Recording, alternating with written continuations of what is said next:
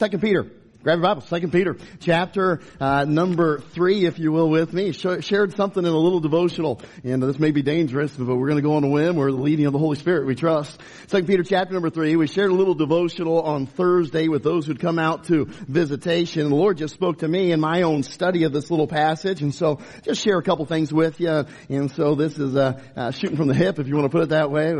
If you know anything about how I preach, I typically have copious notes and things, and so we'll go noteless this evening in some ways, but I trust it'll be encouragement to you. It has been to me. This passage, 2 Peter chapter number 3. We've covered 1 Peter quite a bit, but 2 Peter chapter number 3. Look at verse number 1, will you, with me? 2 Peter chapter 3, verse 1. This second epistle, beloved, I now write unto you, and both which I stir up your pure minds by way of remembrance. And so it's a stirring of our thinking and our consideration by helping us to remember something. Notice what he says, verse 2, that ye may be mindful and full, your mind full of the words which were spoken before by the holy prophets and of the commandment of us, the apostles of the Lord and our Savior, knowing this first, that there shall come in the last days, we would agree that we're probably here, amen? In the last days, notice it, scoffers walking after their own lust, and here's what they're saying, verse number 4, and saying, where is the promise of His coming? For since the fathers fell asleep, all things continue as they were from the beginning of the creation. And so now we understand. He's saying, listen, hey, there are scoffers. There's people out there who are going to say that Christ isn't coming back. Look, my entire lifetime I've lived, and Christ hasn't come back. We've read the promise, and they're going to try to discredit Christ's promise. The promise of the angels. When Jesus was taken up on the mountain, they said, hey, He'll return again. We're studying in Sunday school the apostles and the disciples and things. Have you ever considered this? When Jesus Christ, He was ascended to heaven, and those angels stood there on that mount, and they said to those disciples, hey, He's going to come in like manner. Be ready. Do you think that some of them the next day were looking up? Why not? Why not? In their minds, when the angel said He's coming back, it could have been at any time. Any time. And so they were looking for them their entire lifetime. It may have come as a surprise to some of them that Jesus Christ didn't return before they were martyred. Every day they probably woke up and looked to the sky. Now here we are, some 2,000 years later? Christ has not returned. And there's some Christians, there's certainly a bunch of unbelievers say, listen, He's never coming back. He's never coming. And some Christians who are living like He's never coming back. They're not living in light of that truth. So Peter's writing and says, listen, hey Christians, let me stir up your minds.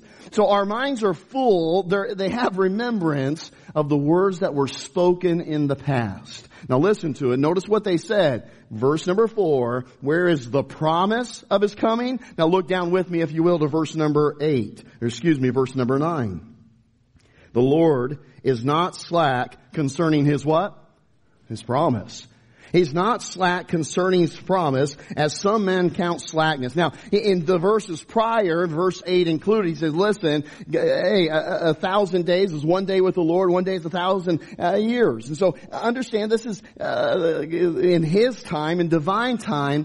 This is not out of the ordinary. This is not that, oh no, God missed the date. Christ forgot to come there. No, that's not it. God is not slack concerning His promise.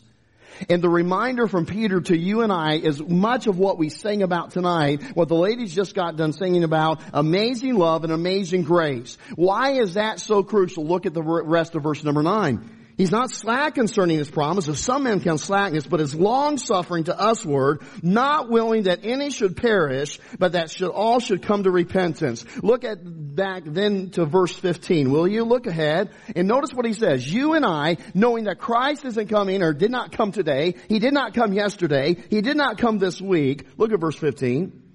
And account. Consider it, mark it, that the long suffering of our Lord is what? Salvation.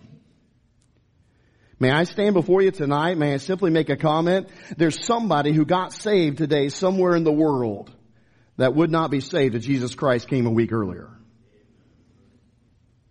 And Peter's challenge to you and I is, and I'll tell you, as much as we sing about it tonight, as much as my heart yearns to see my Savior, our God is good because He is not willing that any should perish.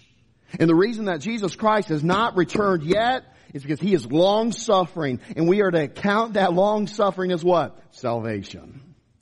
That what you and I enjoy as believers, we should pray that others would come to taste likewise. Hey, our God is good. Hey, don't fret. No, I just don't know if Christ is going to come back. No. Hey, do not consider His promise unfulfilled. It'll be fulfilled. In fact, this passage, if you'll notice it in verse number 10, but the day of the Lord will come as a thief in the night. When you're not expecting, when we at least have mind to it and thinking about it. Hey, so be ready. And this is what I like to, and very simple thought. Okay, so we are to count His long suffering, Christ not returning. If He doesn't come back today, you and I at the end of the day should just simply praise God that somebody probably got saved today.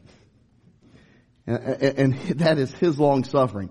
But there's something else for us in this verse. Okay, so while we account that as long suffering, and while we say praise the Lord, He is not willing that any should perish, there will be some who will be saved because He is tarrying. Notice now what our responsibility is. Look at verse 12. Looking for and hastening unto the coming of the day of God, wherein the heavens being on fire shall be dissolved and the elements shall melt with fervent heat. Verse 13, nevertheless, we, according to His promise, look for a new heaven and a new earth, wherein dwelleth what? Righteousness. Now, can I just share with you a little bit, bring it home for us? That statement holds a lot for us. This morning in our Sunday school hour, we had, as we always do, and one of my favorite things about our Sunday school hour and the connecting group that it is, we had a great time of prayer requests and praises this morning before I got up to speak. And I think they give more prayer requests so I don't speak as long. So I think that's how it works. So that's why we sung so many songs tonight probably. But anyway, but they do, I mean, we had about 15, 17, 18 minutes of just prayer requests. And I'll tell you, you hear all these prayer requests, all these people going through trials and problems and sorrows and heartaches. And then you look back and we can kind of get, but you know what? I said this morning, I gave a little praise. I sure am glad that God's in control.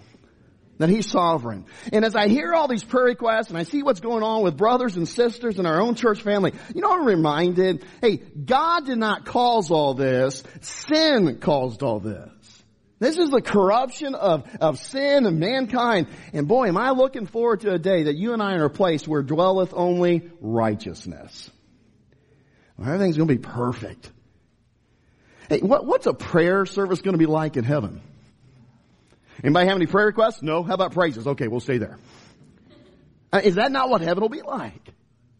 We have we have a prayer list on Wednesday night. I think that's going to be pretty short on a Wednesday night in heaven. Hey, we'll just praise God. Hey, would you look forward to that? Looking and hastening into the day of Jesus Christ. Hey, we look forward to that. Where dwelleth righteousness. And then he goes on, he says this, verse 14.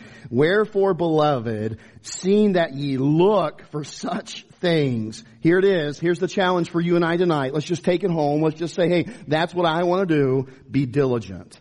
Be diligent.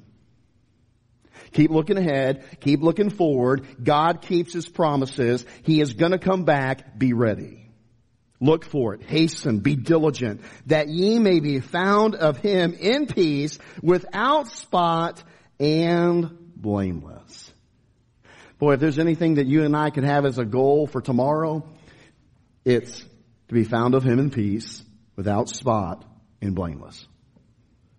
He could come by the end of the day tomorrow. Before you have your hamburger and hot dog or your steak or whatever you're going to eat, He could come. Before another Tuesday comes on this earth, Jesus Christ could return. And our job is to do what? Be diligent. But if He tarries and Pastor Henry has come and gone and he's a long time in heaven, and the next pastor here, whoever that may be, or 3 or 4 pastors down the road, if Jesus Christ tarries, can I tell you that promise in that day is just as real as it is today. So be diligent.